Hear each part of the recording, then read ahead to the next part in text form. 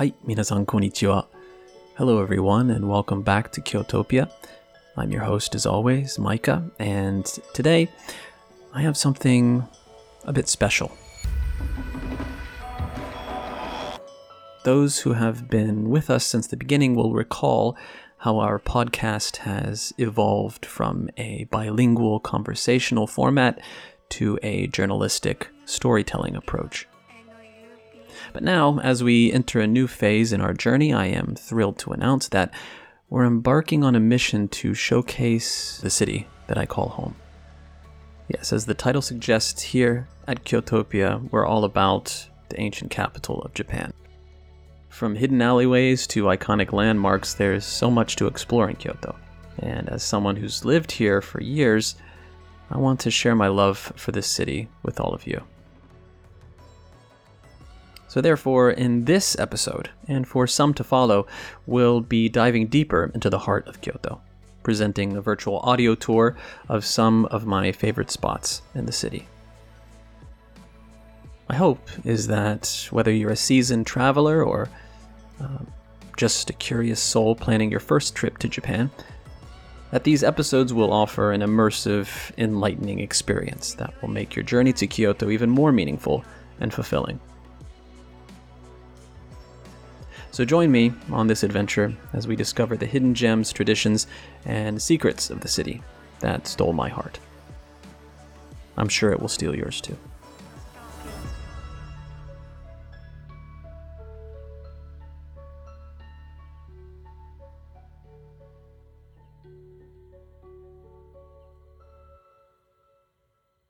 Today we're going to explore Toji Temple. I have the pleasure of sharing an essay written by my friend Rieko, a native of Kyoto and a passionate tour guide. Her insights and knowledge of Toji Temple are truly exceptional, and I'm excited to share them with all of you. So get ready to immerse yourself in the fascinating world of Toji Temple as we delve into its history, culture, and significance. So we will be taking you through Rieko's audio tour in English first. And for those of you who are studying Japanese, later we'll be sharing the Japanese audio, so you can practice your listening skills while you immerse yourself in the experience. So sit back, relax, and join us on this journey of discovery as we explore the wonder and magic of Toji Temple.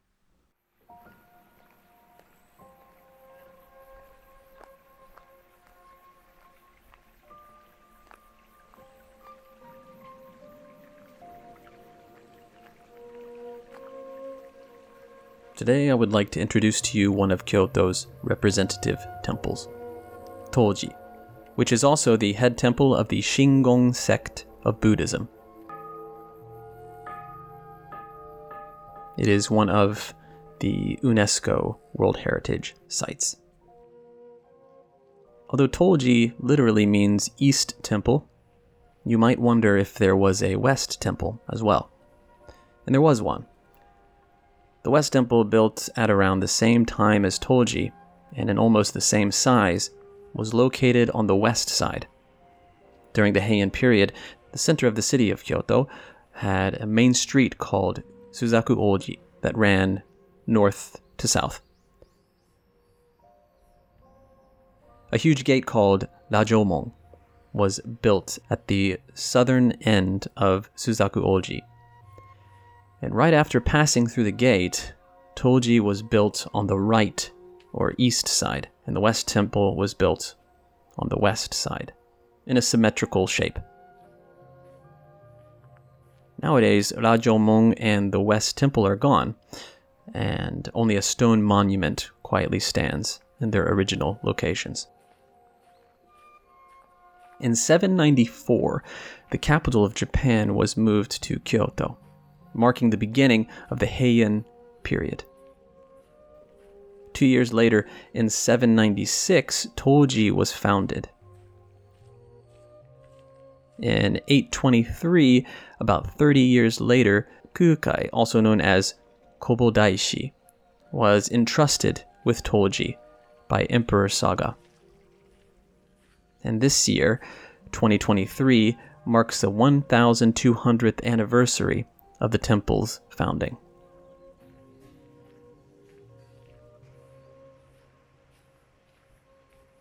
Let's start by explaining Toji's symbol, the Goju no To, or 5-story pagoda, which is about 55 meters high and the tallest wooden building in Japan. It has been destroyed by lightning and other disasters 4 times, and the current 5th one was built in 1644. Although Japan is a country with many earthquakes, the pagoda has never collapsed due to an earthquake, indicating that knowledge and technology of earthquake-resistant structures existed at that time. It is surprising to learn that the seismic structure of Tokyo's Skytree, built about 10 years ago, was based on the structure of the 5-story pagoda. Although the interior of the pagoda is not open to the public, it is occasionally opened a few times a year. So please check their official website for more information about that. In addition to the 5-story pagoda, 3 large buildings, the Kondo, Kodo, and Jikido, are built in a straight line on the grounds of Toji from south to north. Let's start by introducing the southernmost Kondo. It was originally built in 796, and the current one was rebuilt in 1603. The central statue of the temple is Yakushi Nyorai, the Buddha of healing, with Nikko Bodhisattva and Gakko Bodhisattva on either side. Yakushi Nyorai is the Buddha who relieves pain and suffering from illness and injuries, which is represented by the Chinese character for medicine. Nikko Bodhisattva represents sunlight, and Gakko Bodhisattva represents moonlight, serving and protecting Yakushi Nyorai day and night. 12 smaller statues of the 12 divine generals, which are also protecting Yakushi Nyorai, are lined up beneath the statue of Yakushi Nyorai. Although it is a bit dark inside Kondo, you can see the 12 zodiac animals on top of each statue's head. Next is the Kodo. It was originally built in the 9th century, and the current one was rebuilt in 1491. Inside the Kodo, there are 21 Buddhist statues, which express the world of enlightenment through a 3-dimensional mandala. Buddhist statues are basically classified into 4 categories, in order of high rank: Tathagata, Bodhisattva, Myo, and Ten. Tathagata represents the appearance after enlightenment and is characterized by plain attire. Bodhisattva represents the appearance before enlightenment and is characterized by colorful decorations. Myo is a guiding presence for those who do not follow the teachings of Buddha and has a frightening appearance. Ten serves as a guard for the 3 higher-ranking Buddha statues.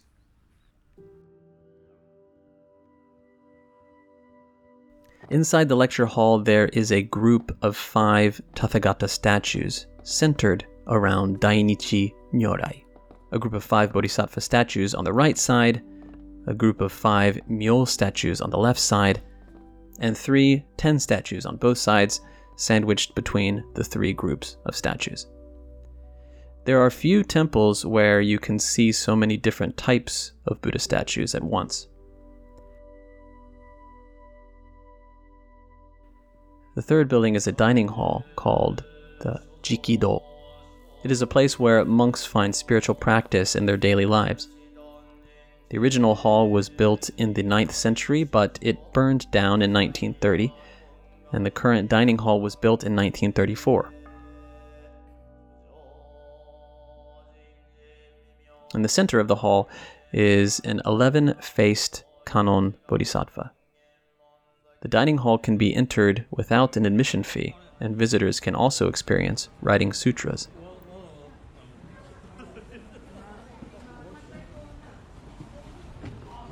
On the 21st of every month, Kobo-ichi market is held, and on the first Sunday of every month, an antique market is held with numerous stalls and a bustling crowd.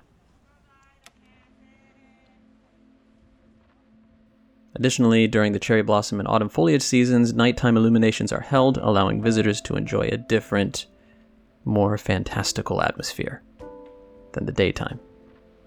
If you come to Kyoto, please be sure to stop by.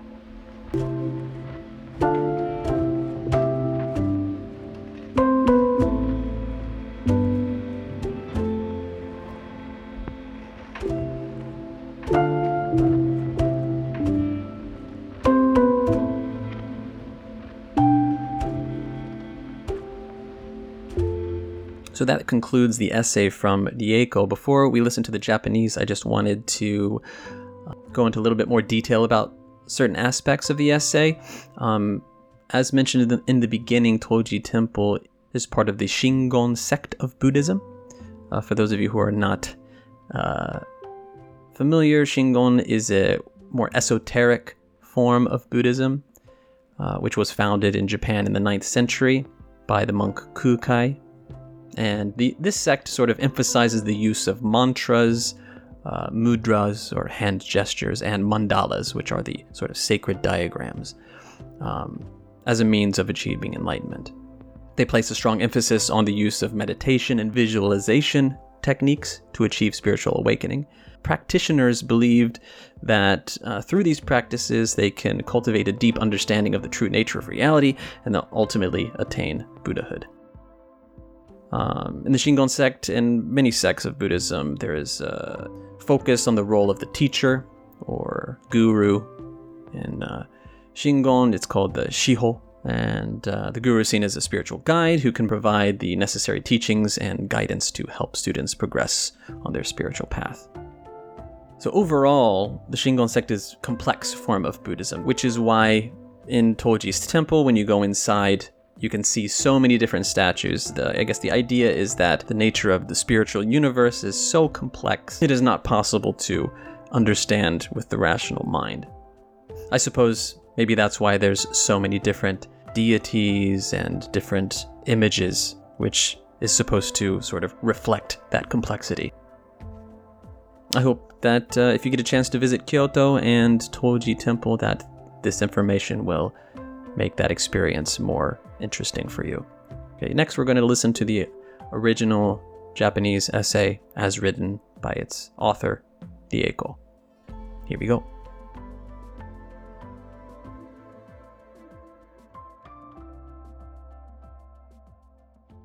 今回は京都を代表するお寺の一つでもあり、真言宗の総本山のお寺、東寺を案内したいと思います。もちろん世界遺産の一つです。東寺は東の寺と書きますが、それなら西の寺もあったのかですよね。あったのです。西の寺と書いて西寺というお寺が、東寺と同じ頃にほぼ同じ規模で建てられました。平安京、今でいう京都の町の中心を南北に朱雀大路というメインストリートが通り、その朱雀大路の南の端に羅城門と呼ばれる巨大な門が作られ、その門を入ったすぐ右手、つまり東に東寺、西に西寺が左右対称の形で建てられました。今は羅城門と西寺は跡形もなく、かつての場所にひっそりと石碑が立つのみです。794年、京都に都が置かれて平安時代が始まり、その2年後の796年に東寺は創建されました。そして約30年後の823年、弘法大師空海が嵯峨天皇より東寺を託されてからちょうど1200年目の今年2023年は記念すべき年となります。まずは京都のシンボルとも言うべき五重塔から説明していきましょう。高さは約55メートル、日本一高い木造建築です。落雷などで4度消失し、現在のものは1644年に建てられた5代目となります。日本は地震の多い国ですが、地震で倒壊したことは一度もなく、当時から耐震構造の知識や技術があったことが伺い知れます。約10年前に建てられた東京スカイツリーの耐震構造は、50の塔の構造を参考にしているというから驚きです。塔の内部は非公開ですが、年に何度か特別公開されます。ホームページなどでご確認ください。50の塔の他に、当時の境内には大きな建物が3つ、南から金堂、講堂、直堂と一直線上に建てられています。まずは一番南の金堂から紹介しましょう。もともとは796年に建てられ、現在のものは1603年に再建されたものです。お堂にはご本尊の薬師如来像が中心に、その両脇に日光菩薩と月光菩薩が安置されています。薬師如来の薬は漢字で薬と書き、病気や怪我などの痛みや苦しみから救ってくださる仏様です。日光菩薩の日光は火の光、そして月光菩薩の月光は月の光と書いて、昼も夜も薬師如来にお仕えお守りしますという仏様です。薬師如来の下に12体の少し小さい仏像が並んでいますが、十二神将といって、これらも薬師如来をお守りしている仏像です。お堂の中が少し暗くて分かりにくいですが、それぞれの頭の上に干支の動物を乗せています。次に講堂ですが、もともとは9世紀に建てられ、現在のものは1491年に再建されました。講堂の中には21体もの仏像があり、仏の悟りの世界を表した曼荼羅をこれら21体の仏像で表現した立体曼荼羅として知られています。仏像は基本的に4つに分類され、位の高い順に如来、菩薩、明王、天となります。如来は悟りを開いた後の姿を表し、質素な身なりが特徴です。菩薩は悟りを開く前の姿で、きらびやかな装飾を身につけているのが特徴です。明王は仏の教えに従わない者を導く存在で、恐ろしい姿をしています。天は上の3つのランクの仏様を守る、いわゆるガードマンの役目をする存在です。この講堂内には中央に大日如来を中心に5体の如来のグループ、向かって右側に5体の菩薩のグループ、向かって左側に5体の明王のグループ、そしてその3つのグループを挟む形で両サイドに3体ずつ天の仏像が配置されています。4種類の仏像をしかもこんなにたくさん一度に見られるお寺はほとんどないと思います。そして3つ目の建物が食堂と書いて直堂と読みます。僧が生活の中に修行を見出す場所です。もともとは9世紀に建てられましたが、1930年に焼失後、現在の直堂は1934年に再建されたものです。中央には11面観音菩薩が祀られています。直堂は拝観料なしで入ることができ、写経も体験できます。当時は毎月21日には弘法市が、第一日曜日には骨董市が開かれ、数多くの露店が並び、多くの人で賑わいます。また桜や紅葉の季節は夜間のライトアップも開催されて、昼間とは違った幻想的な雰囲気が楽しめます。京都にお越しの際はぜひお立ち寄りください。